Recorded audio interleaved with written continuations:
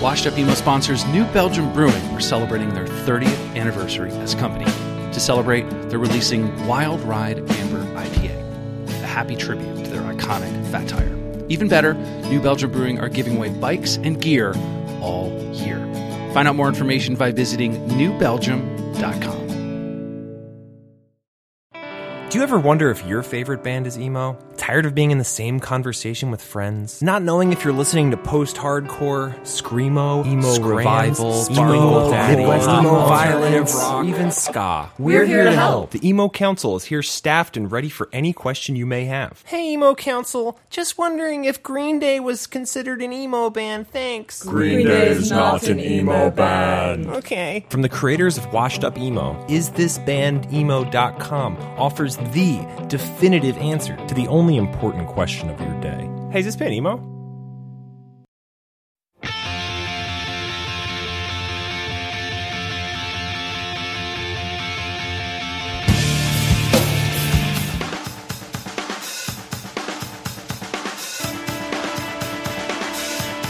Forgive me for running off to find the one thing I have to do.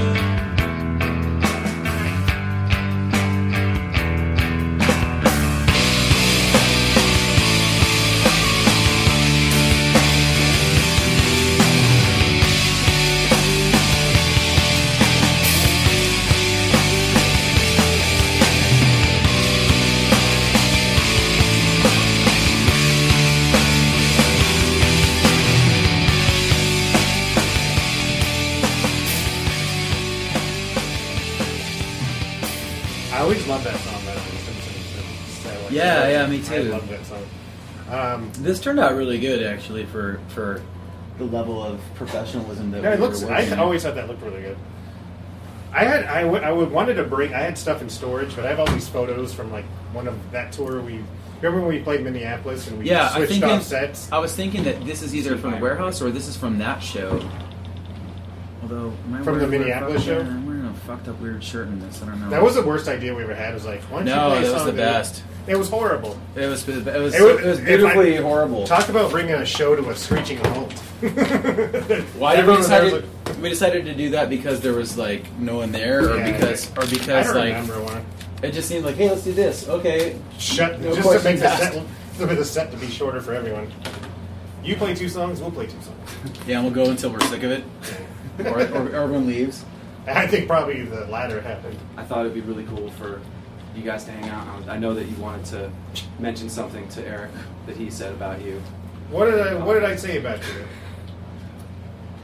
Was it the thing about? Is it the hair? You know what? You had long hair, and I did. I did have You long looked hair when very you first. sexy too. When you first met me, I did have long hair because that was before. That was at the beginning of the summer when you guys were touring. That and was came through and played that fucking horrible Party Garden spot that was like this labyrinth and weird, and it was Don's ex-girlfriend, you guys, and probably Don's ex-girlfriend. and I haven't heard that probably name in a while. yeah, from Florida, the Yeah. Radondies, and like probably 3 other bands on tour. I might have I could have too. Like in stories, I also one of those people like, oh, his hair looked like Crystal Gale. I might have like overdone it, but You look like Antonio Banderas. No, but I always No, but I always sorry. because I always think about that too. Because knowing you now, it's like it just was such a different person. Like from when we went tour together later, but Yeah.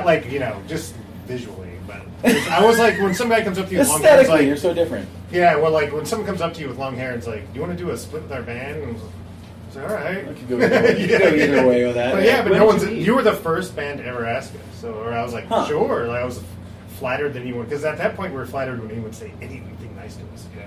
When So, did you meet, though? Was it a random show? It was then.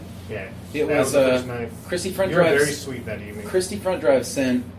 Well, you were very forgiving too, because like me and a buddy of mine decided we would, become promoters simply by listing ourselves in Maximum Rock and Roll's Book Your Own Fucking Life.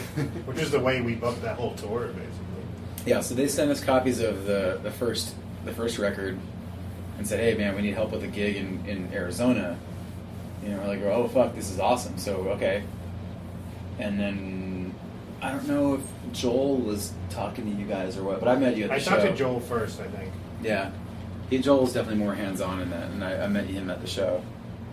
But you heard the music first, and then... Well, we were lucky enough when we had a label that pressed a bunch of 12 inches for us, so we just...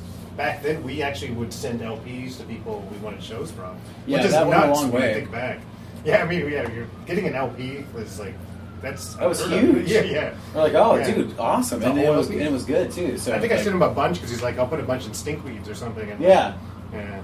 I was like, all right, yeah, I'll send you like 10. But we had the, it was nice to have that, to have an actual LP to send people because it made a big difference. Yeah. It was cool. You could kind of get, that was sort of like the share this link with 10 friends equivalent back then. Here, I'm going to mail you 5 copies of our 10-inch, or our record.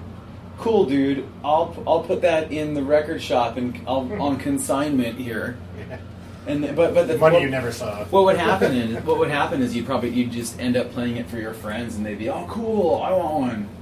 Like the whole like poof, I am a distro guy craze that was going on for a while. Where you just buy 5 or 6 copies of something and then sell them at shows, or more of a like people would. I never really understood that, but I mean, I guess it's sort of like they buy them wholesale. Yeah, sort of like because you couldn't. I mean, it wasn't everywhere. Yeah, you just had to like kind of grab one and if you saw a band and you liked it, or you heard a band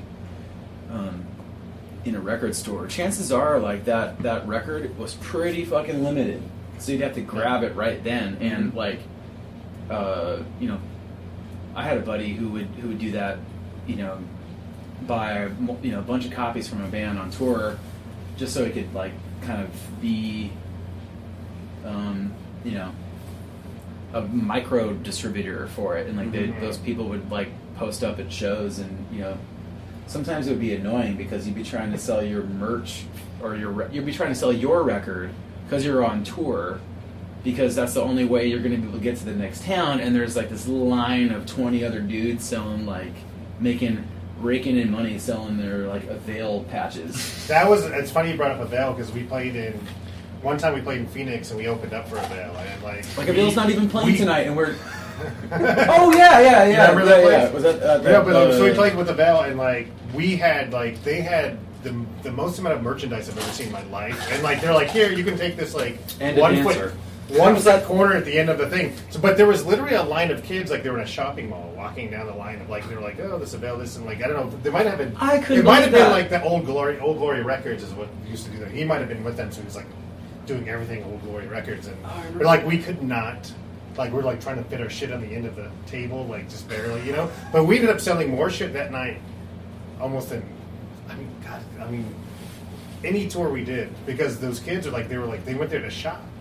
Because they have those distros. That was the place to get it. Yeah, that's the only way you can get all that crap. But I remember that night, too, that they had that roadie Bobo. Yeah. That guy. I got in his way, and he pushed me while I was holding a Marshall. I was trying to get my Marshall up on stage, and I got in his way, and he shoved me. Like really hard, and I was like, I'm gonna leave this guy alone. He looks kind of crazy. Yeah, I'm gonna let I'm not a fighter, but especially this guy. This guy probably ripped my ears off. I wouldn't want to mess with Bobo. That's funny, dude. Bobo. Yeah. Yeah. Are they still doing something now? Someone don't know. One of my friends was saying they're friends with the drummer or something. I don't know. I think Tim's still doing stuff. Yeah. They were really good live. I remember that. They tore it up that day. They were really great. But sorry, I was going to say from that first time, that first show, like, was it like, all right, we'll do a 7-inch and then... Yeah, I think Joel and you and Joel were like, hey, we'll do a split 7-inch. And then I remember sitting in, and I... excuse me for not remembering his name. Who's how this apartment? The guy used to go on... I loved that guy. He was one of my favorite people. What, Tim? Tim, the one who used to go on talk shows? Yeah. The talk shows and make up stories. Yeah. Yeah. But we sat in that apartment, and we hand did all of those 7-inches. Like, right. Yeah, I remember that. I remember the 7-inch making party. It wasn't that much fun, but I remember thinking like, Chops. this is way too much work actually. And we actually came up with a plan on the spot. Because we're like, I remember going to a store and being like, we should buy those little gold stars and we should do something. And I remember getting markers and like rulers. Here's the basic design. We can and the stamper. The stamp. Man, that wasn't fun. But I mean, it was fun hanging out, but it wasn't fun making an actual sandwich. So I was like, this is too much work. Actually, how many do we have? Yeah, this is stupid. What a bad idea. We pay people to do this. Yeah. But from that, was it like, wow, this is like, was it different stuff for you, Jim, that you had heard, or you know, it was like, this is something different? The Christie front drive stuff? Yeah. Were you listening to stuff around that? We were always listening to like lots of different things. I mean, it was definitely more skewed toward the more punk things that were happening around us. But it was always pretty varied. There was a really good scene in Arizona at that time too. There were so many bands and like people. Yeah. Like there was a really fun atmosphere in Phoenix at that time. I don't know what it's like now. I haven't been there a long time, but I just remember all those bands like Anderson and like all those like. There was a lot of different bands happening. I think we played with them all at some point. Yeah. I just think like people ask me like, how did anything happen back then? You know, because everything's so instant. So it was like, was it, all right, let's do the 7-inch, maybe we'll play down the line, or let's keep in touch, or... You know what's weird? Like, yeah, I mean... You just thinking about that kind of just... I mean, we texted, 3 times, and it's like... Well, you that's think, up like... to more effort. You think that because things are so easy now that it'd be impossible to get by without it. Not impossible, but it took longer. It did take longer, but we got stuff done. Like, we got a lot of stuff done. We'd actually call people rather than texting them, you know. Like, yeah. Or I remember sending a lot of letters, like having a lot of letter back and forth with people, which is weird. Like you have to wait like a week to hear back from someone. You know, but you had a lot of fires in the oven at the same fires. Yeah. Metaphors. You had a lot of fires in the oven. Yeah. You had a lot of things going on. You had a lot of like things sent out at once, and then they would come back and you'd handle them as they came in. But it seems like we were always either. Maybe I just remember it this way, but it seems like we were always running into each other. If we weren't doing shows together, we were always running into each other, like either on the road or in each other's like home base area. Yeah, we would always help each other out when if we were around each other's area. Like we knew that we were taken care of, and like we went to Phoenix, we knew we were taken care of. You came to Denver, we had you. Yeah. And then anything else, like if we knew friends, like because back then you'd also know people in other towns. You'd be like, hey, why don't you get a hold of this kid, like in South Dakota? He'll do a show for you. And like there was it was so much community back then. It seemed deeper. I'm not sure. I'm sure it happens now, but I feel like it's more of like these hardcore punk bands now. But because I feel like there's all these bands like Florida that send around tapes, like cassettes now and stuff. And I think they're kind of doing the same thing we did back then. But it's just funny. It's just kind of weird to think back at that time, and there was no internet. Like we didn't do anything. That it was like everything was like. It's kind of. I've actually just the first time that's dawned on me actually. It's like I forgot there was. I didn't have a computer at home. I was just like totally, man. It is different now. I think people expect maybe a lot more. Yeah. Out of it because so many. Well, now there's fucking 5 million bands.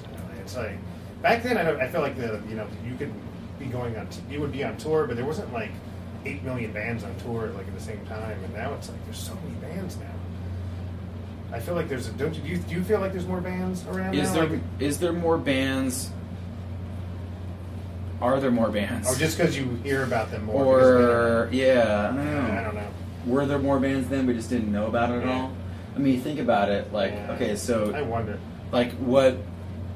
I mean, you probably knew about the people that you had some sort of connection with people that were happening in, like the suburbs or Boulder, but you didn't, but you might not, or maybe across town. But how many more things weren't on your radar just because you didn't have like the once removed friend that knew them, or maybe the music was slightly different, or They were on a major metal, label. yeah, or whatever. Promoted. Yeah, I don't know, because I mean, growing up, I only knew about like Motley Crue and like anything like that. It took Maximum Rock and Roll was the first thing that actually opened my eyes to like underground music. The first time, because I had a cousin that was really into Minor Threat, and I remember him giving me that tape. And I was like, holy shit, like what is this? And then I saw a picture of Ian MacKaye in Maximum Rock and Roll. I was like, I'll buy this. And then I sort of there were so many bands that I got opened up to from Maximum Rock and Roll, like Naked Ray Gun and. It's like bands like that. Husker Du even. I didn't know Husker Du existed before like Maximum Rock and Roll. You know? We got a lot of.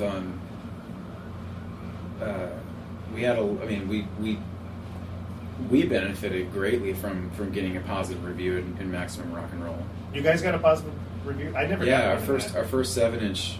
They would never touch us for some reason. Really? Yeah, they would never. Maybe because Heart Attack latched onto you guys super quick. They thought that that's their thing. Yeah, it's kind of like competing. Yeah, we were like the Heart blogs. Attack sweetheart band for a while. Yeah, we never got to Maximum Rock, but did things turn around for you after the Maximum Rock and Roll thing? Well, it went from 0 to 10. Yeah. Wow. I didn't realize Maximum Rock and Roll did that. Like out of 100. Yeah. On the scale that I should cool, quantify though. that. Yeah. I didn't realize that actually. I don't think I realized you guys got reviewed in there. It was a big deal to get reviewed in there. Didn't it? Oh yeah. When you saw your name in Maximum Rock and Roll, you're like, holy shit, we made it. Oh, I know. I know. It was huge. It was a huge deal. We're still buddies with the guy who wrote the review. Oh really? That's nuts. What was his name? Ray Luan.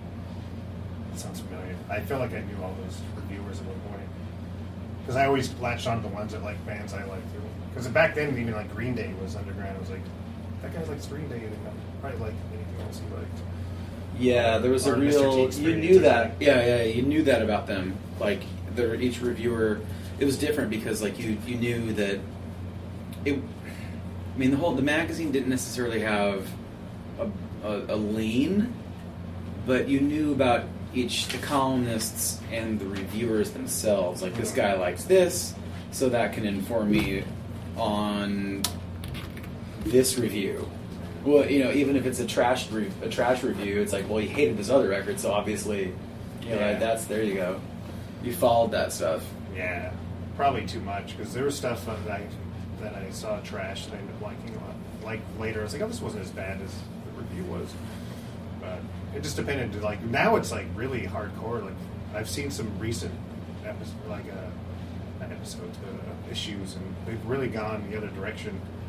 I think they had like at one point where they had a line like, we're not doing anything that's not like, they almost did the Paul Kane thing. Like it was like nothing that's like has anything to do with anything corporate or. Yeah. But I could be wrong about that, but that's from what I read. It's tough, man. Like what's How do you feel like right now? Like I'm actually curious. I'm gonna interview him right now. Exactly. Because I'm actually interested in like with the whole Jimmy Eat World thing. Like now, like in this day and age, like where everything is fucking singles, no albums. Is it more difficult, like for like you guys now? Do you think, or do you guys have you always just kind of kept on a? I've always wondered like how things are for you guys because you have a whole new. You've seen a couple different climates. Of like the music and like what is it like? Is it odd now because of what's going on with like the whole Taylor Swift thing? And it's like, all odd, man. Yeah, it's just now there's no like I don't know what the fuck's going on anymore when I turn on the radio. Like I have no idea what's going on anymore. Yeah, no, I mean the terrestrial radio is it's a no man's land. Really. Now, like YouTube's a big part of it now. Like a lot of those new like singles and stuff, like the Macklemore and all that shit. Like it's all like from YouTube views, which is weird. You know, like they're actually like Billboard is actually like bringing in YouTube views to like where you are in the chart. Oh, really? Yeah. Which is odd. Like there was a new thing just recently. All one. Yeah, like if you have so many. That's one of the reasons that Psy, Korean guy, like because he has like 50 million views on his video, so like it came into it's just such a weird atmosphere right now. Yeah. No, I didn't think about that. But you guys are a But it little is more true. like up in the industry, so like is it like do you feel it at all up there? Like There's a certain amount of it that I tried to just completely tune out because I don't find it helpful. yeah. I mean, it's the parts of it that I mean, and it changes so fast too. Yeah. Or it seems like it has been. I don't Yeah, know. I try to stay up on what's helpful for me, but that's really just like on a personal level, you know. I mean, what's helpful for me is to understand like maybe the basic working knowledge of it, but not like the meta picture. Well, you guys are kind of lucky. I think you guys got big before that shit happened. Yeah, or like you have like I think you guys have a fan base that kind of is very loyal to you through it, and like I think you're much luckier than other bands in that way. Oh yeah, you know, for like, sure. Because you got that going, and like people are so loyal to you guys. You know, like no matter what happens, and like that happened before, so it's like you guys. I think you guys got a free pass through this bullshit that's going on now in a way. Like it's very nice because you can still go play Central Park right now, when other bands are like trying to open up for Justin Timberlake or James. You know, it's just like it's nice. You know. No, it's we're super. I mean, we're totally grateful for it, and you know it was a pretty insane, lucky break that things happened when they did. Yeah, I always felt like right before Bleed American, you were kind of losing hope. I remember having a Really? conversation with you. Yeah. You called me once and was like, I'm not sure what's going on. Whenever I was living in Chinatown, you called me, and I was right when I started doing Antarctica, and you were like, Oh, right, yeah. And you're like, I'm not sure what to do. Like, this is getting difficult. Like, maybe I should start something. And I was like, I don't know. Like, I did this. It didn't really work out for me. But I'm glad I didn't give you advice to, because it worked out really for you. Know, like it's like no, get out. Yeah, well, I think like it's. But there was a tough time though. Right before I feel like that, I don't know because I don't know the whole story because I only heard from Paul Drake. Like before the Bleed American thing, you guys had to like do everything yourself for a while and like kind of. Well, you got to pull your, but you guys paid your dues during that time period, and like pulled yourself by the bootstraps and like got your shit together, and like somehow like then you got in the label and everything turned around. That was a very we were important lucky. time for you guys. Really. Yeah, we were super lucky that Capital could fund you. You know, like you know. Would you say? Am I wrong in hindsight, I can say that we didn't really get screwed by Capital. It was the fact that we had no business being on a major label in the first place. I still think Sacrivel's is a strong record. I mean, they know, especially. I mean, things are so different now. But I mean, back then it was like labels. They knew what to do with a band that sold like, you know, tens of thousands of records. They could drop the hammer with that and, you know, push it, and they knew what to do. They had no idea what to do with a band that had only sold like a combined total between 4 releases, like 3,000 copies. They had no idea what to do with us. But and it after wasn't Nirvana necessarily happened, though, they were looking for every opportunity to get on that. You know? Oh, sure. That opened up everything. I think every band that time period was approached by a major label at one point. Like, after Nirvana, that changed everything. Yeah, every A&R person was kind of like there's another just Nirvana. fishing hardcore to make their name and you know find some crazy where these guys come from explosion band. Yeah. But then you had the opportunity for the time and the money to do Clarity. What was that done? You guys, or was that? No, Capital. That was a last part of Capital, wasn't it? Yeah. Yeah, we just approached that like, well, we might never end up working in a studio again, so let's rent Timpani today. Yeah. Well, you were like, even in Stack Rebels, you were just flying me out for like 5 seconds of vocals. You know, it's like we'll just put there kind of playing and. Because how much do I sing on that record? It's like a total of like 10 seconds. And like you fly. Right. It was awesome though, you know. Like I remember playing basketball with Tom all day. Yeah. That's what I remember from that. Yeah. Because there's that basketball court behind. Yeah.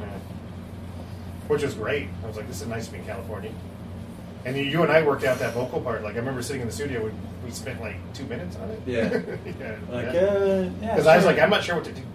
Yeah, I had this one idea, but I know we just kind of expanded it. It's funny. Who's the guy that was producing that record? That was Trombino.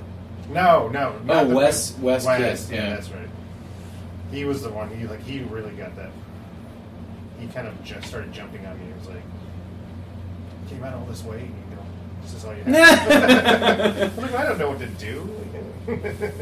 Yeah, Wes was a nice guy, but the What happened to dynamic him? there, I don't know. I think he's in Chicago somewhere still. We kept in touch a little bit, but He's the person that introduced me to the idea that you have to drink a Coke in the morning. you do. Like I remember he picked me up from the airport, and it was like 8 o'clock in the morning. It was like I have to get like it's a big thing. You go to McDonald's, you get a giant Coke for breakfast. And I was like, and then I've met other people along the way that have had the same mentality. Yeah, it's like a lot of people drink Cokes for breakfast, like from McDonald's, because they have the big straws and everything. It was like a whole thing. It was like there's a community of people that do that. He was the first person. That's insane. Yeah. The funniest thing though, like during that time, the funniest thing, and I still tell the story. Like I remember we were staying in a hotel room, and some reason the alarm went off. I don't know. We were thinking about going to Tijuana. I'm probably the only one who remembers this. You've had more time. Maybe you forgot it, but like the alarm started going off. Like for some reason, like the smoke alarm. And your reactions, you got up and started answering the phone. You're like, hello. Oh, that's funny. That was the greatest thing ever. I almost pissed my pants. I was laughing so hard. I was like, no, it's a smoke alarm, dude. But like, hello. That was the greatest. That's funny. I don't remember that. I do. I don't. For some reason, I think it was you, Tom, and I. Because I was awoken from a deep sleep. Because I've never. It was because it was like out of a Lucy episode. Like, the alarm's going off. And they go, hello. That was awesome. But funny. Yeah, I will never forget that. Actually, that's one of my favorite memories. That's funny, dude. You were very alarmed. That's for sure. Did you, Eric? Did you help with like Static Prevails like demos, like passing around, or was it kind of you were sending it to everybody, Jim? I think that happened. Oh, the Static Prevails demos? Or sending them out. Well, like, I got the one from you, but I played it. I mean, the only thing I did is I played it for everyone I knew, because I remember when you started sending me that stuff, I was like, this shit's really good. I was so into that. But I played it for everyone I knew, but like I didn't really send it around. I don't think it was because I was trying to get like exposure for it. No. I think I was just like, hey, dude, what do you think? Yeah. I loved it when we sent it. I really liked that record a lot. To this day, like, I'll always, like, if I'm going to be around, I want you guys to play Claire. Oh, yeah. It's one of my favorite. That song always got I tried working that back into the set a while ago. I love that song. Oh, it's such a good song. That was a classic. I've always loved the Tom's Robot song, too. Oh, yeah. That one's fun to play, man. It's hard to get Tom to sing that one, but I love playing that one. How come he just doesn't? I don't know. I mean, it's like... He's like, nah. Yeah, and plus we have so many songs now, it's kind of tough to pick and choose what we play or what we don't play. Do you actually consider, like, what people want to hear now? Like, do you do that? Yeah, sometimes. I mean, it's kind of like... we don't make a set list just based on what we think people are going to want, but at the same time, it's like we'll take that in consideration when we're bored with playing what we're playing, and we want to let's put this back into the set. Well, you're in a position where you're still making music, so it's different. Like it's not like you're like, hey, we're coming back later and we should play the hits. Like you're still putting out records, so like yeah. It's still an evolving kind of thing, so we'll switch it up a lot, and sometimes you can look at like iTunes and see what are the popular songs like that, and that's Last FM. That's if we're looking for what to play, then you can kind of tell that way. Yeah. What might be good. Like a lot of people were stoked on 23, obviously. Yeah. And then did Disintegration EP, whatever stuff's off that. Right. Just those little things where someone can kind of, pop out and be like, okay, that was awesome. Did you guys do a full Clarity tour? Or you just do a few shows? We did like a week of shows in 9 days. We didn't do more. We had like that seems like a recording made. That'd be a monster if you're just like, we're playing Clarity World Tour. Like that really latches onto people, that record. Like I hear more people talk about that record like than anything else. Really, that seemed to really, which is funny because you guys were in such a weird spot at that time. Like, did you feel like at that time, like during the Capitol, like was that the time you felt like Capitol was kind of like not the spot for you, and maybe you just did what you wanted for that record? I never. Or was it I just didn't happening care. naturally? Yeah. I was like, I didn't think about like what we were doing in the context of like a professional, a career or what is good for our band kind of situation. Which it was is like here's perfect what for a record. here's what we can do. Yeah. Here's what we want to do. Let's do this. And I mean, we were still like playing in basements. You know, I mean, Tim was booking us by that point. Flower booking, yeah. I mean, but maybe he wasn't. No, I don't think actually. Either way, we were still playing. I mean, what I saw was probably not basements with Tim. No. He was pretty connected there. No, but I mean, it was like we were just doing the same thing, and things were slowly getting better. You know, like we'd play for slightly more people when we came back to a town, or we'd get asked to open for a slightly bigger band. You know, I mean, it was like you could see there was a progress, there was a upward trajectory, however minimal. You know, it was encouraging. Oh, So yeah. it's not like The smallest amount is huge in a band. Yeah, I didn't. I mean, that's what I saw. That's what I was like, you know, focused in on. It wasn't like, where does this record stand in the scheme of hardcore right now, or like, Yeah. how is this going to be? Well, I didn't mean it in received that by- way. I meant more of the label. Like, did you feel that Capitol was kind of odd at that point? Like, you know, you were just like, let's just kind of. Did you feel it was ending at that point, when you went to the studio? No, I thought it was weird because when the first time I mean, we'd always been pretty low on the totem pole there, and it wasn't. You know, we didn't have any like illusions about where we stood Yeah. on our whopping like 6,000 records sold compared to what Radiohead was moving or Beastie Boys were moving. It's just funny because from where I was standing, it was huge. You know, like everyone I knew loved that. You know, like I would live in a little micro. No, I mean that's what we. But like it No, seemed we that thought everyone- we were super appreciative of what we had, and we felt like we were doing what we wanted to do, and it was awesome. But I mean, we had no illusions about where our scale differed from what the label scale was all about. I mean, Capitol And we Records. I didn't- mean, who else was on the label at that time? There was some crazy acts. Like, you do that type of work where it's like you got like a smaller band, and then you got like Yeah, it's hard. Miles Davis. Radiohead, right? Yeah, Radiohead Radiohead Yeah. was on. Yeah, that's right. Man, Radiohead was on it. Radiohead was being put out by them. Beastie Boys. Oh, the Beastie. I mean, yeah. That was when Matador was distributed by them. So they had like. Oh, Matador did Capitol? Yeah, Matador did a thing with Capitol or with Is that EMI. around like when Pavement, like the Crooked Rain record came out? No, that was when I think Wowie Zowie or Terror Twilight came out, Right. and like Chibo Motto. I remember Chibo Motto. That whole era of Matador, Pizzicato 5, and I never heard Pizzicato 5. I've heard that name 1,000 times. I've never heard that band. it's like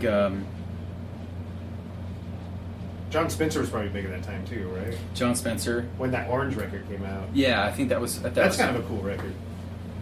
Yeah, his stuff's awesome. I think they're playing again. They are, yeah. They just put Yeah. out a record, I think. I like that Orange record.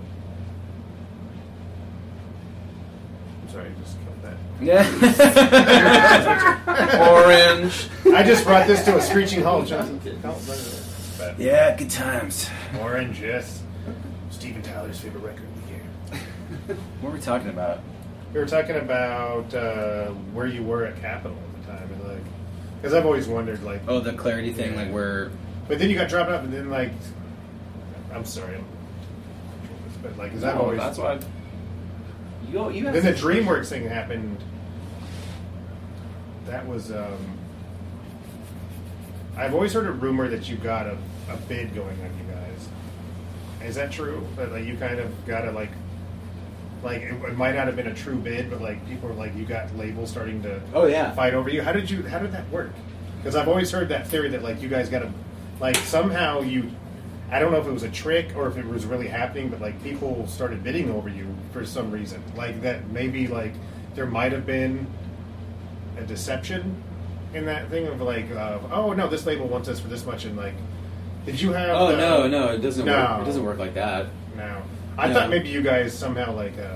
Well, I mean, we okay, so we made Bleed American. You paid for that yourself, right? Yeah. And when we were working in the studio, we had like, some people come by and they're like, "Oh, this is really, hey, this is cool," and then more and more people started kind of coming by and hearing about it, and then pretty soon we had like the president of MCA was dropping in to check it out. That's crazy. It was like, where were you recording at? Was it in LA? It was at a studio called. It was at a guy named Doug Messenger's studio, and it was. We just had we realized that, okay, this is a little bit above where we've kind of been hovering, so we need to get a manager, because we had parted ways with our manager right when we got out of the deal with Capitol, so we were kind of floating around just doing our thing, and you got one of the biggest managers there is. Yeah, like at the time. What's his name again? John Silva. Yeah, I mean, come on, that's like wasn't he like Nirvana's manager and like. Yeah, I mean that's kind of huge. That kind of helps. Yeah, like John Silva working with that guy. That guy can talk to people. He's got a Rolodex. He's got a Rolodex. Yeah. Yeah, no, but yeah, I mean that was that was really interesting too, because at the time when we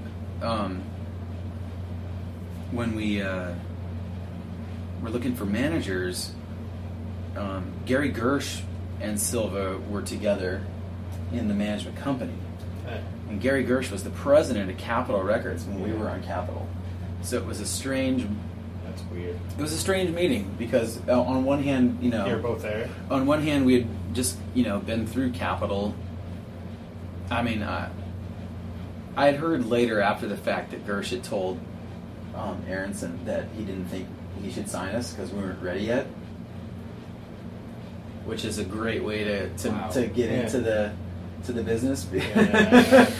But I mean, and it made sense too when you think about it, that we had no business being on that kind of a label. Obviously, it did make sense. Well, yeah, but I mean, not until way after the fact. It makes sense now. At the time, it certainly didn't. So, but he ended up doing all right, for us. I don't have any resentment toward him at all, because he ended up. What happened was they ended up kind of just taking their, doing like what managers do. Like they went around to labels they thought might be good partners, showed them the stuff, and there was about 5 of them that were interested. And so it kind of went back and forth and met with people, just kind of felt out what the landscape was, what our options were. We had options for the first time. And DreamWorks ended up being the best place. Do you think the video had a lot to do with it? Like with the underwear video? I don't know. That seemed to be the first time I was like, oh shit, these guys are... I remember seeing the video in VH1, I was like, holy shit. What's happening here? This is gonna work. I think this is gonna work out. I don't know. I don't know if it was because the song. I mean, it was sort of like probably a good. No, the song is great. But you can have a great song, but you have a good video too. Like it seems like it's like a double. Yeah, it was coming from all like it was getting good radio play. The video ended up being something that got airplay. Videos still mattered and were played.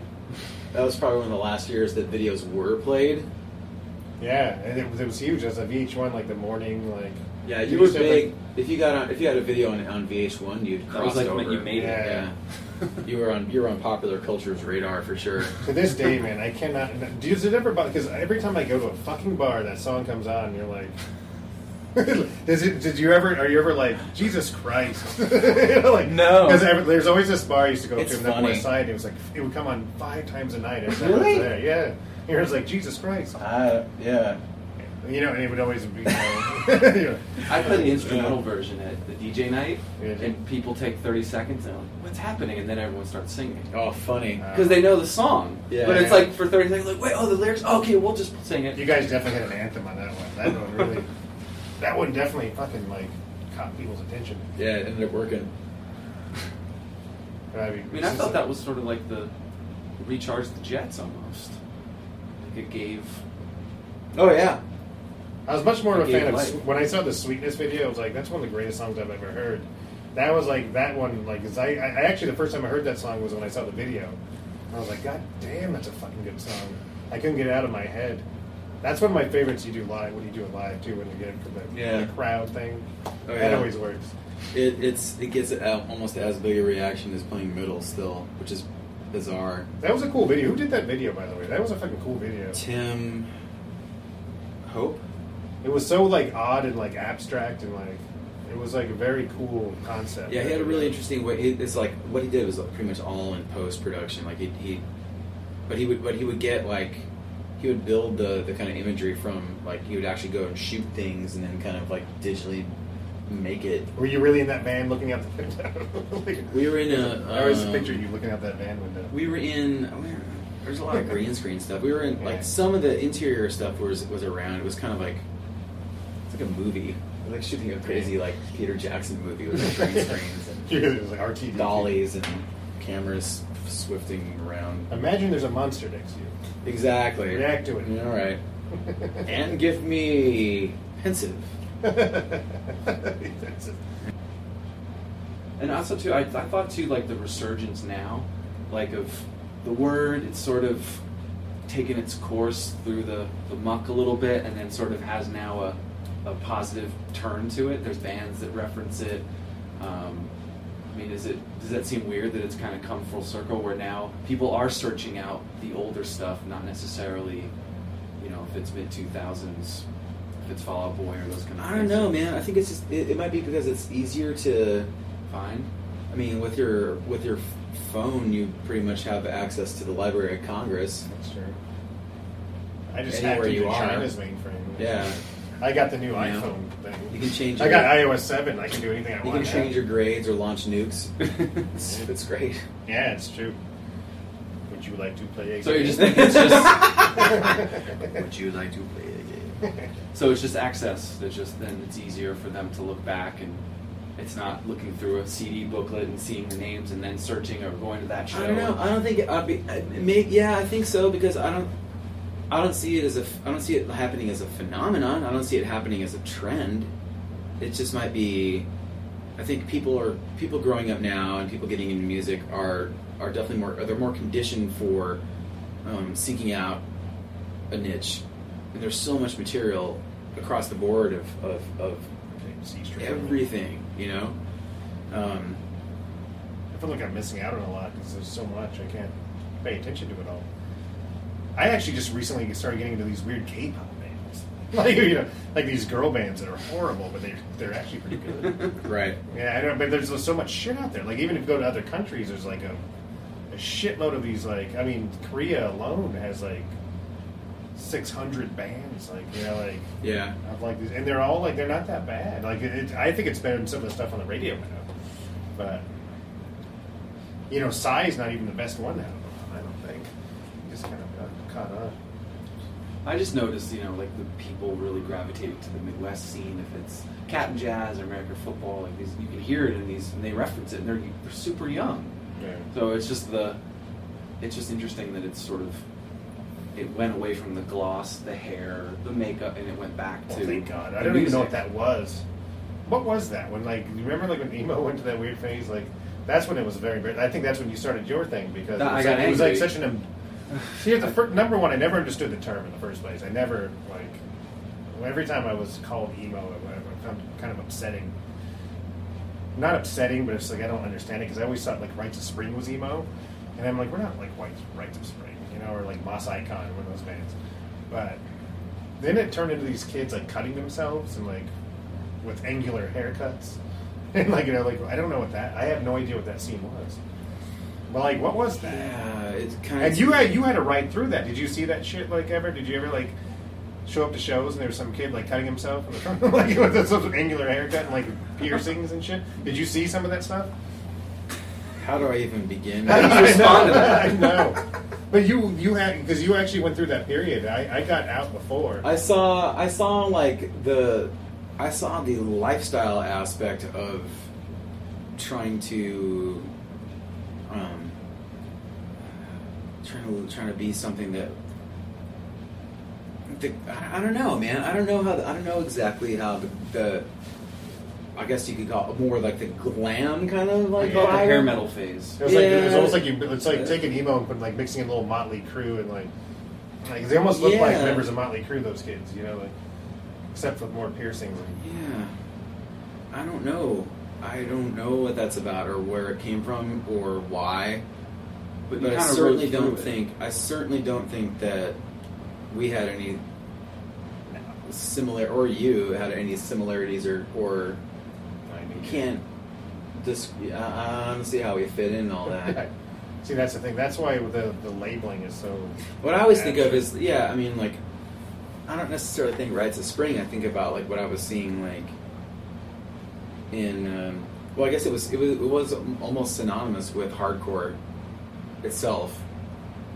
You know, thinking more of the Heart Attack bands, or or the Gravity bands, or Struggle. But a lot of that was like kind of had like a straight edge to it, like too.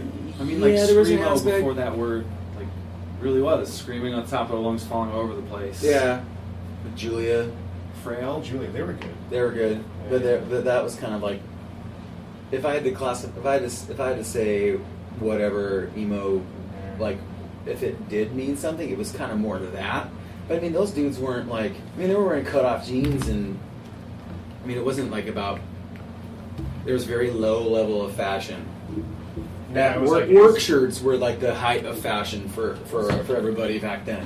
Okay, anti-thing. Do you remember Ordination of Aaron? I do. Like them a lot. Remember that band? I do. Like, oh yeah. I mean, like, okay, so like Ordination of Aaron. I always thought they were really cool. Shotmaker. Policy 3. Still Life. Policy 3. I just watched Policy 3 video last night. Really? There's a video? Yeah, there's this Japanese... Of them playing? Yeah, this Japanese Twitter feed called Blast from the Past. And they post all these old school videos, and they posted Policy 3 last night. That picture on the middle of Static Prevails of us playing in the warehouse in the Arapahoe warehouse, Still Life was on that show. Oh, really? Yeah. They were good. They were good dudes. I really liked those guys. They were really good friends with Christie Piper. Yeah. And that's why we'd always like... But I remember that bass player singing, he was such a nice guy. We used to run into him everywhere. I actually don't remember them musically so much. Like I remember watching them and like they're really good, but like I like them live more than recorded. I think. But yeah, they could play. On here but they were good. I mean, like they're such good dudes. We played the weirdest fest once in Detroit, and I don't know if you guys are part of that. But it was like Detroit Fest.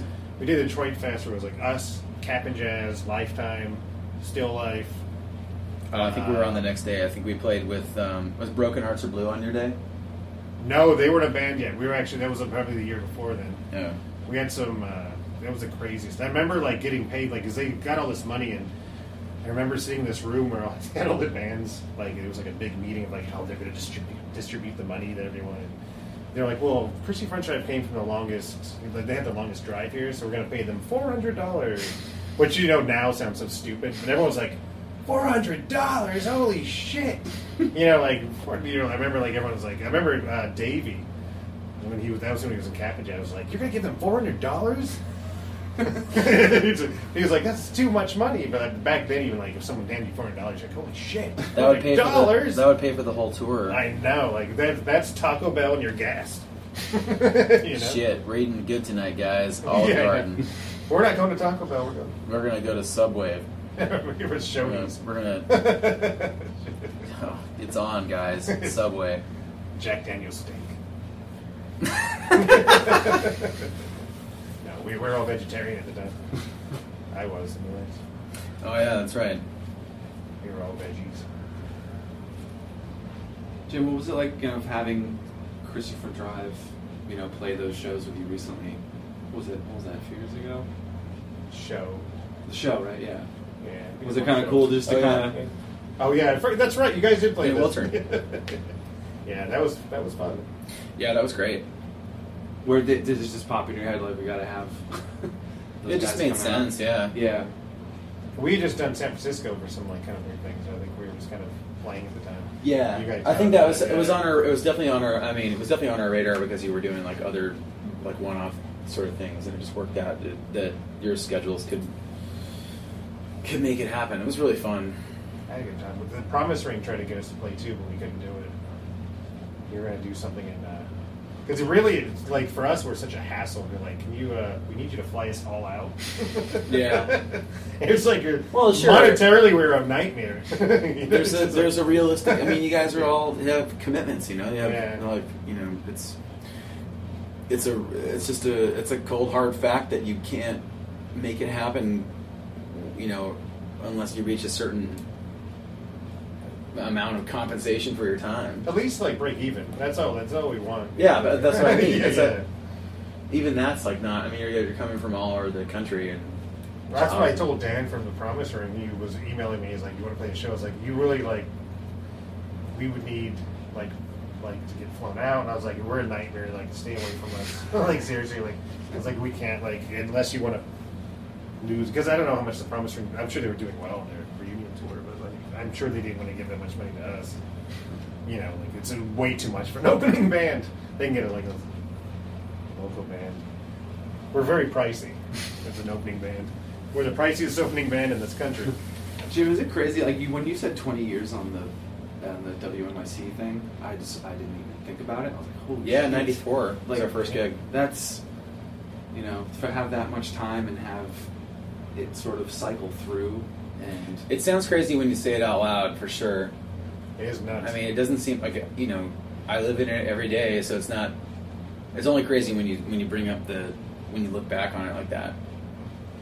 But it just seems like it's what I'm doing today. Yeah. Aging isn't a choice.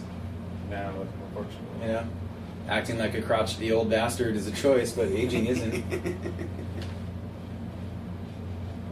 But to be able to have that continue and still do it, but then I just think with the site and it just seems people are noticing that whatever 94 to 2001 time as like a really special time, or even a little bit before that, and for it to kind of recycle and continue, and for you guys to get through it. And so many of these bands are doing reunions, and that was it, but you continued through Yeah, it. you guys were the only ones that stayed together the whole time.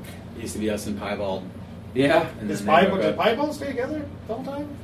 Most of it. Wow. They might be getting back together for like shows here and there, but I'd heard that they had like broken up or disbanded. We played with them once in Boston. Piebald was keeping They it seemed real. like kind of a party band. Like when I first met them, they kind of freaked me out because I was hearing these like stories. They about, weren't. like, They weren't any more party than any of us were, dude. Really? Because I always got this feeling. Because someone was like totally like lying to me then. Because someone like told me that like they were passing some girl around the band and all this like No. stories like that. No, when we showed up and someone was screwing with me, Oh man. and I totally believed all of it. I'm sure. Totally, Travis would love to have that rep, but I doubt it. That's really funny doubt because it. we it was at the what's that the Middle Eastern Middle East. Middle East. Where we played with them and like there was like some girl like someone told me like they pass her all around and I was like what? You gotta be kidding me. No way. Well, Jim, don't worry, I we're told you editing someone this. was screwing with me and I believed it. Eric, we're going to I'm edit that out. No. Was it Rama that was telling you that? Maybe. Could have been. Yeah. I think it was actually. Now you say that. Yeah, of course Rama would tell you that. See, I'm so fucking gullible. I always believe. I was like, really? That's the guy you not- should talk to, Rama Mayo, the guy who started Yeah. Big Wheel Recreation. Have you talked to him? I haven't seen him in a long time. I think he's in L.A. He's in L.A. Oh, really? Yeah. Yeah. Definitely recognize the name from, buying Big Wheel stuff and the comp. I used to always stay at my apartment all the time when I first moved to New York. He was the mayor of Boston. Yeah. He was like our dude that would have her back there. Well, see, I was. Is that that one time Steve Revett and I we actually like mixed one of your songs? Yeah. Is that ever gonna see? Is that gonna be out on one of the extra tracks? We actually this kid and I, Steve, that we both know. Like we. He used to like work at this amazing studio on 12th Street called RPM, where like the Stones recorded, and like the Beastie Boys did the one where they're in the sardine can there. And we sometimes we'd sit there all night, and just like fuck around, and like he had just recorded you guys.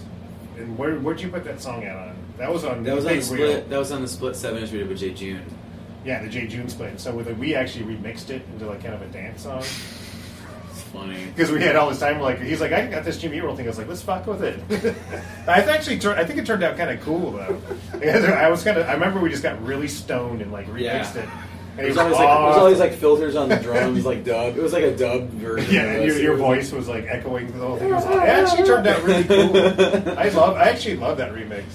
It was really. I remember we got done and I was like, I'm going to bed. But like, I was like, that turned out pretty cool. We had to send it to him. I thought we thought you guys were gonna love it, but I think you guys were like, yeah, thanks a lot. I don't think we had any place we could put it. I could use it at the time. Yeah, it should be a B-side of a 7-inch.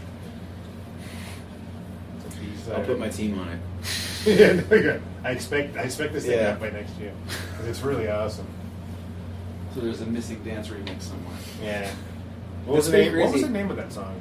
Oh, that was called "What I'd Say to You Now." I think. Yeah. It was the A side. That was a good song too. It was fun. I was like playing that. Do you guys ever do that one anymore? Mm-hmm. Yeah, I like that song. I can't get over when you said the 20 years. I know it seems, but like I was talking to a college class and I was saying all these references and I like looked at their faces and they had no idea what I was talking about and I was like, wow, I think that's yesterday, and it's totally not. You know? Yeah. No, maybe people are going back and maybe I think like what we talked about earlier about that window of time being like right before the internet before blogs replaced zines, and like and MySpace replaced indie distro. Like the beginnings of social media started. Like here's what you can do with your band. With your music, you can be your own worldwide distributor, and so can everyone else with a band.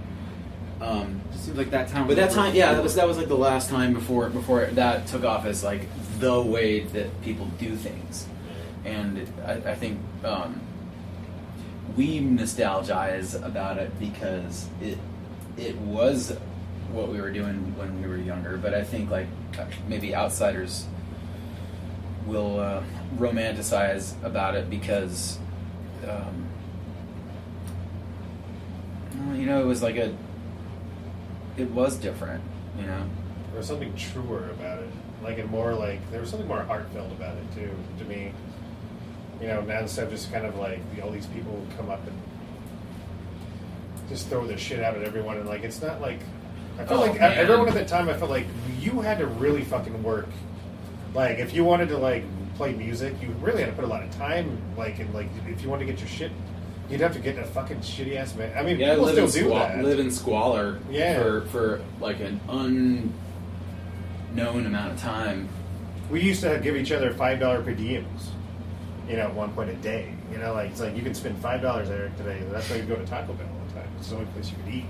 But now it's like one record and there's a bus and that was the first tour. Or some people not even a record yet, and they're doing SNL. Exactly. Or going on SNL and singing horribly too. Yeah. What was that girl's name? The one who just wrote this song about Lady Gaga. Oh, everyone knows that name. You don't have to say it. I don't actually know. I can't think of it. Right? Oh, that's you do. Yeah. Have you ever played with it? No. I doubt we will. Did you do something with Taylor Swift recently? Did I see that or did I dream that? Did you actually she was in town on 2 tours ago for her when she was in town, and she asked me to come play with her. That's awesome. We did a cover of The Middle. That's awesome. Yeah, it was pretty rad. Is she cuter in person? I met her at Soundcheck, and she's just a kid, man. Yeah, she's really good. She's just a kid. Seriously, I mean, she dresses up. She cleans up real nice, but really, she's just a kid, No, seriously, I mean, I think actually I like some of the stuff. She's one of those people I shouldn't like, but it's not that I shouldn't like this. It's more of my old like punk, but like her songs are really fucking catchy. Like, I mean, I don't like, I hear like that song, the breakup song, whatever. Like, it's first time I heard that, I was like, well, that doesn't suck. Like, that's actually a pretty good song. And I actually would like find myself like, was in a car like turning it up a little bit. Like, no, I'm not turning this up. No, it's. Why haven't you turned the station? We ended up actually covering "We're Never Ever Getting Back Together." Oh, you did? That's right. That's right. I just heard that. I haven't heard that yet. I can't wait to hear that. Actually, it's really fun to play because, like, you just well now that's people, the song I was talking about. Yeah. Actually, I couldn't think now people know that we did it for like an iTunes EP, and now people know that we play it. But for a minute there, it was super funny because we started playing it. And it totally doesn't sound like. I mean, our whole gag with it is like we slowed it down and really accented the dynamics of it, like, and made it heavy.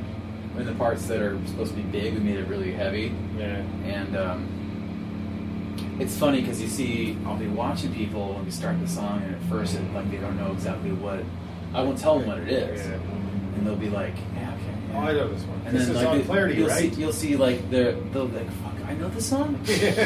And then the chorus comes in, they're like, oh. They start hitting their friends. They're like, yeah. There's there's always like fists that come up halfway through the first chorus, and then it is a room full of people that would never admit to knowing the song, singing along by the end of it. The one part that sells that song to me, like, is that right after the chorus, your friends talk to your friends talk.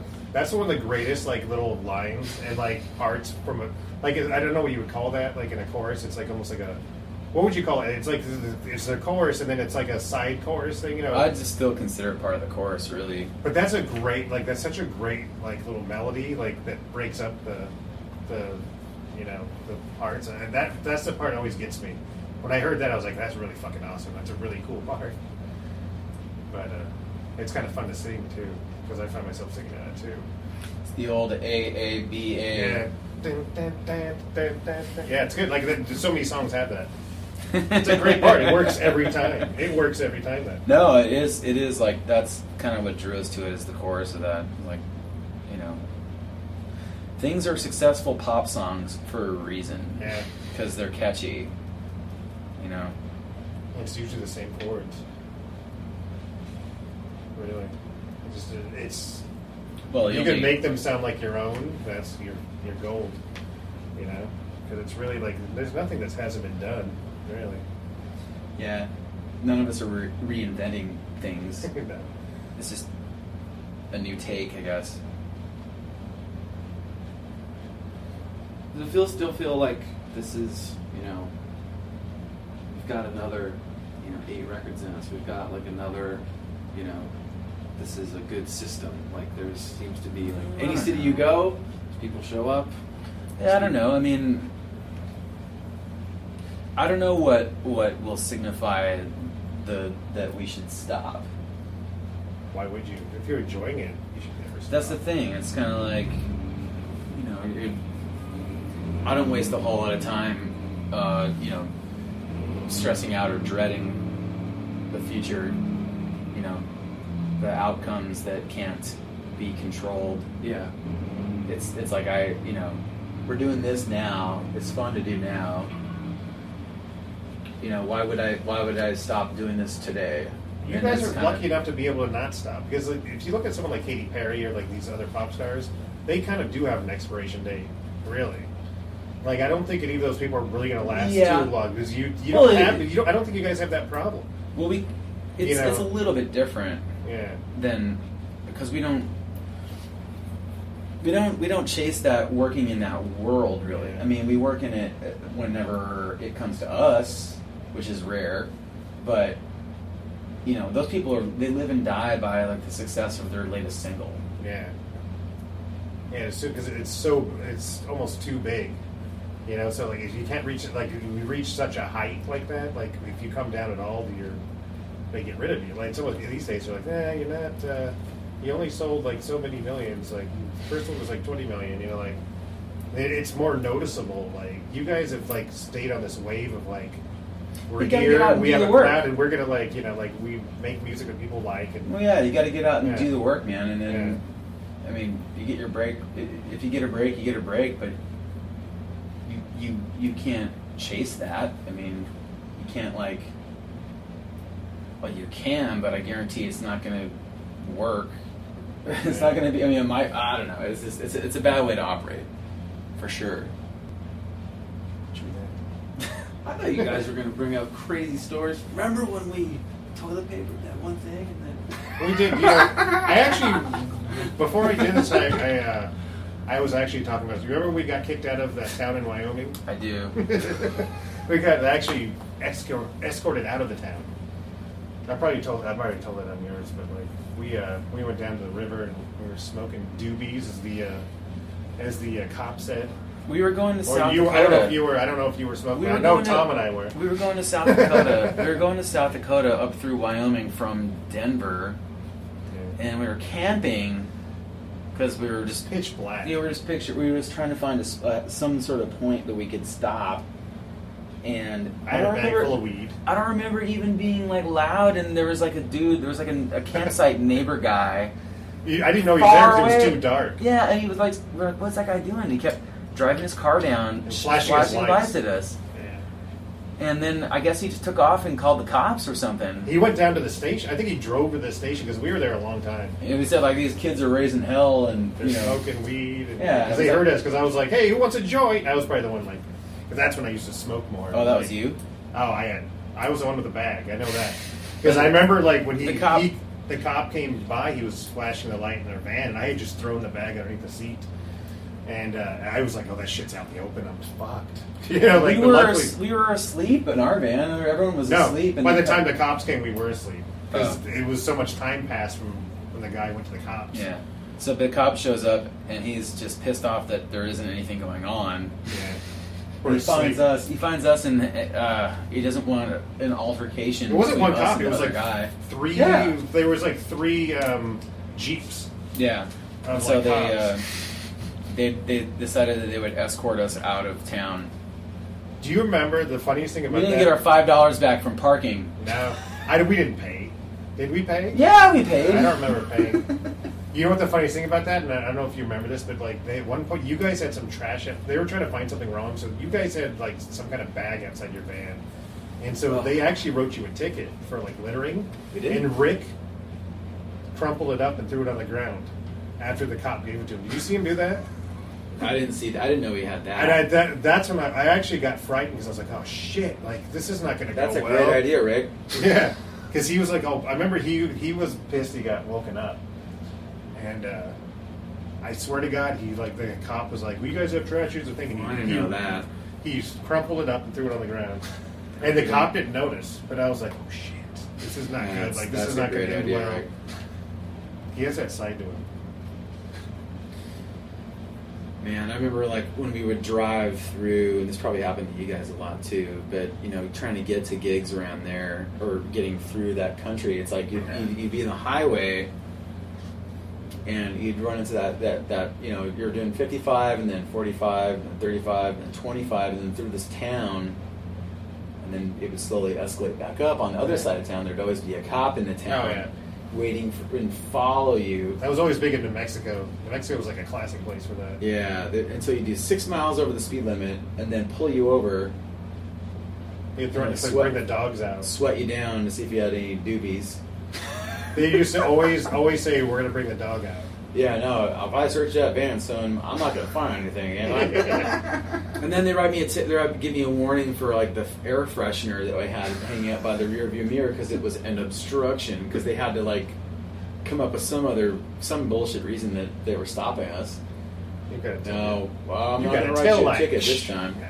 Yeah, that was always. Oh, look at what I just found here! It's not mine. Is that mine? You're going to have to come downtown. I'll take care of it.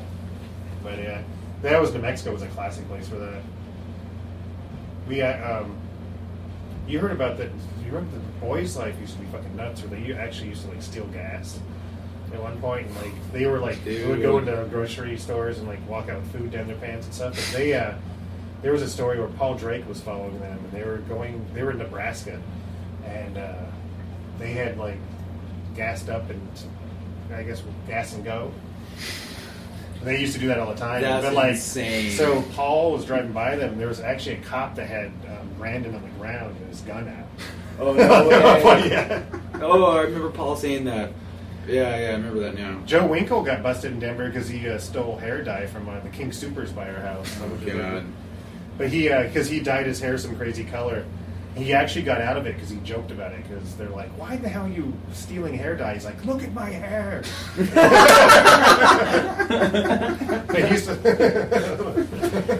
I look like an idiot. But yeah, they were constant like the lasagna down the pants. They were like thieves. Lasagna down the pants. Because that was the way they would survive. I actually they were the most shoddy. I almost died with them because their fucking van set on fire while I was asleep in it. Like they would have the worst vans ever. That were like you pull over the side of the road and the fucking engine would set on fire. I remember you telling me that.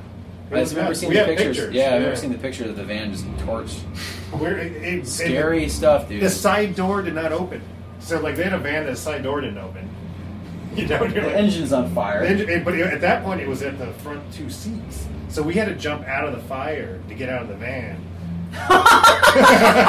Like we had to jump through the fire. You can laugh about it now. And it burned from the front to the back, and I had just been visiting New York for like a month, and I had this huge bag of clothing. Gone. Yeah, we were it was just I could see shards of it in the van. God damn it! And I had to ride in the back of a U-Haul truck back because I was in St. Louis. I rode from St. Louis to Kansas City in the back of a U-Haul van in pure darkness. Insane. I didn't have shoes. My shoes burned. I was just walking around in socks. It was horrible. What year? That was the year they went on tour with Knapsack.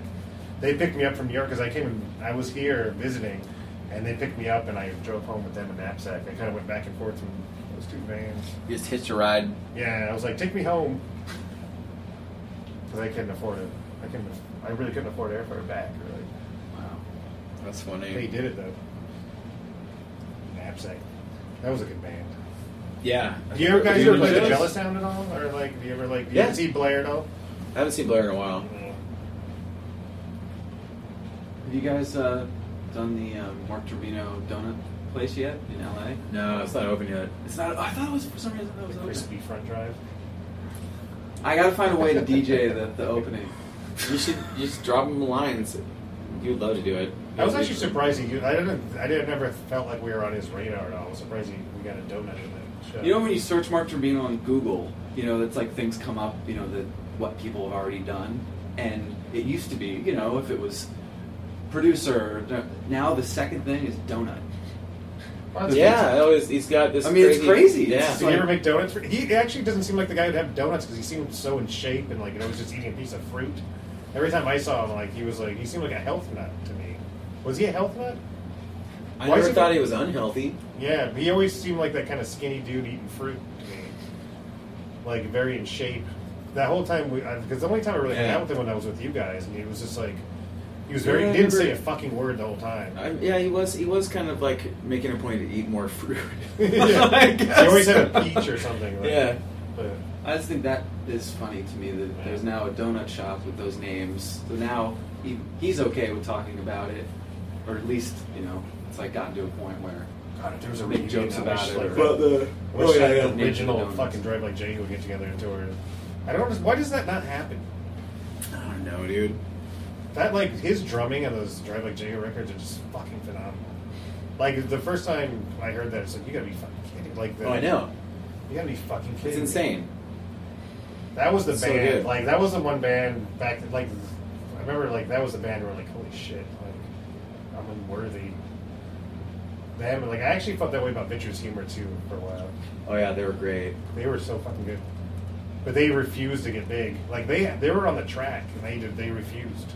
It was what I heard. They self-sabotage. They wanted Maverick wanted them Madonna's label, right? And I think they self-sabotaged themselves. But I'm not sure because Archers of Loaf took them on tour and that was a huge thing at the time. Oh yeah. We're holy shit, Archers of Loaf, and then they kind of broke that up and did that Reports band or not Regrets, and which was much more less accessible. But God, that 7 songs. Was one of those guys in Vitreous Humor? Did they go with who was in Crown Hate Ruin besides Fred from Hoover? I don't know. There wasn't. What was the name of that other band? Crown Hate Ruin. I've heard that name so long. Wasn't a Vitreous Humor like offshoot something that was kind of I don't know DC? about that. I'm just thinking of something crazy. There was a weird Boys Life offshoot band with some of those people, where Joe and Brandon did some bands. Yeah. DC. That's what you might be thinking of. And then the drummer from Giant's Chair. Yeah, that's what I'm thinking of. Yeah. Giant's Chair was another fucking. Yeah. Well, are you talking about Farewell Band? Is it? Farewell Band. That's what I was thinking. Is that what you're thinking of? I have that record. I just listened to that today. Really? Yeah, because I was with Dave, the guy that knew Ian, who connected you and I, and he was telling me about Farewell Band. Yeah. I've seen John Rava a few times in the last few years. He actually flew out we played a show in Brooklyn. Christie Front Driver show. He came out for with his girlfriend. It was cool. I love those guys. The Boys Life guys were the best. They were the one band, I remember, they were the first band I saw live out of our genre, I guess, that I was just blown away by. But yeah, but they played the Warehouse. I remember everyone was holy shit. They were so fucking good. I think I saw them at the Warehouse once, actually. Oh god, they were so good. They're back when they had that. They were the first band that had that crazy dynamic. They were kind of soft, bam, and they would come in and almost blow your hair back when they came in. You're like, holy shit, these guys are good. Where the fuck do these guys come from? Yeah. We hitched onto them instantly. We're like, whatever you guys are doing, we're with you. Yeah. I like what you're doing. We try to go on tour with them as much as possible. They were really particular about a lot of kind of full band cadenced transitions in and out of as a hook. Yeah. They have the whole band of brum, brum, brum, brum, brum, brum, brum, these things that the whole band would kind of dig in on and come together. It was huge. Yeah. And live, it was, and then, but plus they John was such a interesting drummer because he kind of played jazzy in a way. The drummer, I remember and I'll even put this on record. I think Ron really caught on to John's drumming because I think if you listen to some of the last Christie Front Drive stuff, there's definitely some John influenced drum parts and that stuff because Ron was totally hooked on that. You'd probably see that more than I would. Yeah. Well, I know, so I watched, because Ron was just learning to play the drums. When you saw us, he hadn't been playing for very long, really. And he kind of, I kind of watched him, progress, through, which not every, we were all in that stage where, that's the thing that was stupid about Christie Front Drive. We were people who were learning to play our instruments as the band went on. It's we didn't know really how to play that well when we first started. So we had to, we were almost like the Sex Pistols in a way. There's a long tradition of that. Yeah. It's gonna, yeah. We went through some bad times. I mean, some of the times in the middle, we were horrible. I hear live recordings from, some of the mid-days, and we're God, we were so fucking horrible. How did anyone tolerate us live? Everything's off key, we're out of time. My voice sounds horrible. I didn't know how to sing back then either. I finally learned how to sing through my diaphragm down the line. I still can't.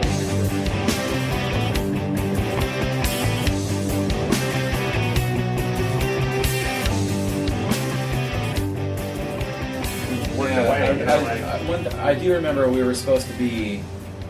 You had invited us to come on tour on probably your last Southwestern loop. I don't know if you knew it at the time. That would be your last kind of Southwestern loop. It was you guys and Mineral played Jabberjaw. Oh yeah, that was our last. And we couldn't you guys couldn't play. Because Tom broke his hand punching some dude out at a party. Why did he punch someone at the party? Because he was fucking with a bro of his, I guess. Oh God. Was he on shrooms? I actually spent an evening with Tom on shrooms. Jim, let me know if you need anything edited. No. Tom wouldn't care. Tom's totally cool. But I remember one night, being at his. Oh, house. that's right. When you were playing at Stinkweeds. He was just looking at his hand. He was all kinds of screwed up. Was Rick? I think Was Rick kind of? The only thing I remember Rick was like showing up at an Antarctica show drunk out of his mind with his girlfriend, but I think his wife now. But like I remember they were fucked up. Like where I was like, I thought they were gonna have trouble, but they showed up behind the place. I was like, drink. Hey Rick, you been drinking? No. Well, that's why. Does he still do his booze? Yeah. He's trying to go legit.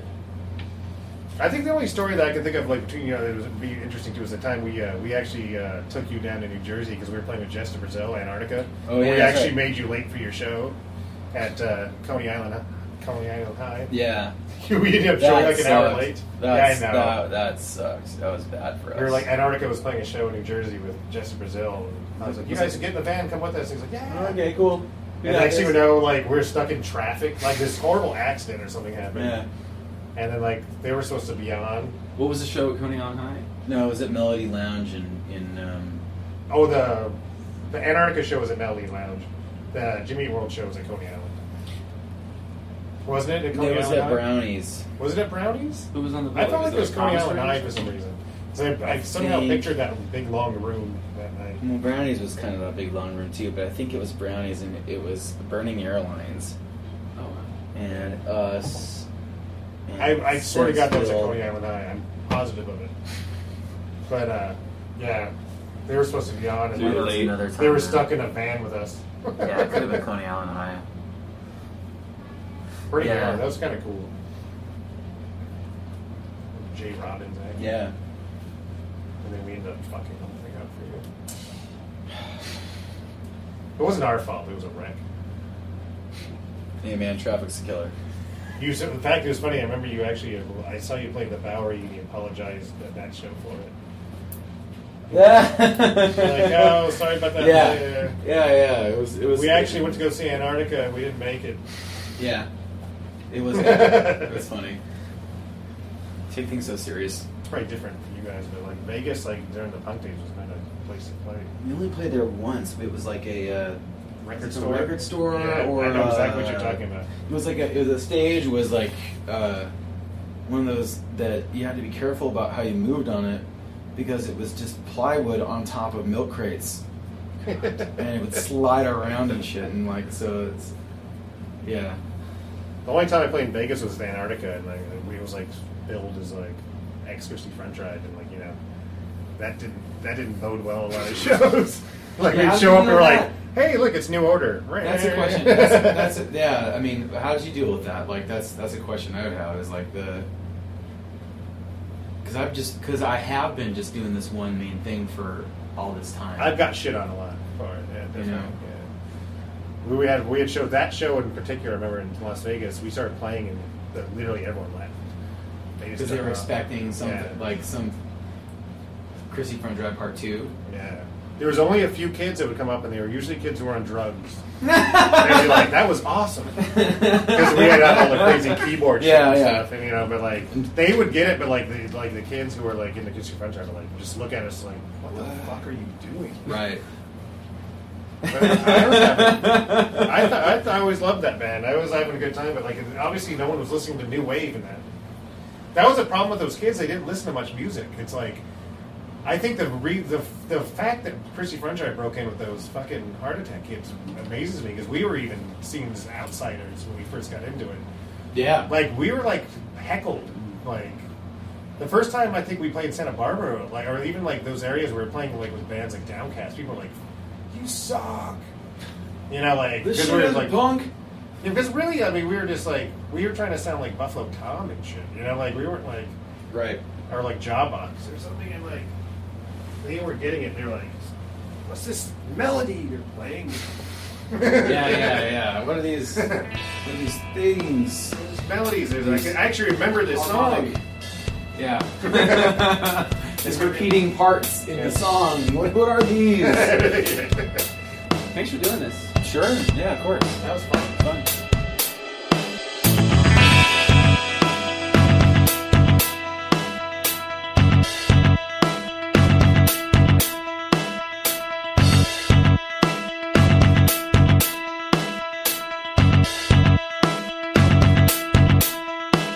The time I would spend with pictures I would not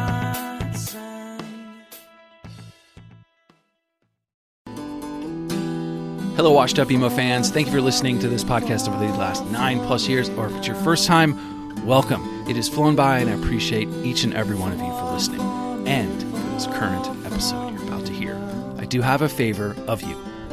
I have some books out right now called Anthology of Emo, and Volume 2 was released last fall. I really think you'll dig it if you haven't heard of them. It features guests from the podcast, including Jim Adkins from Jimmy Eat World, Chris Conley from Saves the Day, Travis Shuttle from Piebald, and John Bunch from Sensefield. I've also reprinted Volume 1 so you can order both.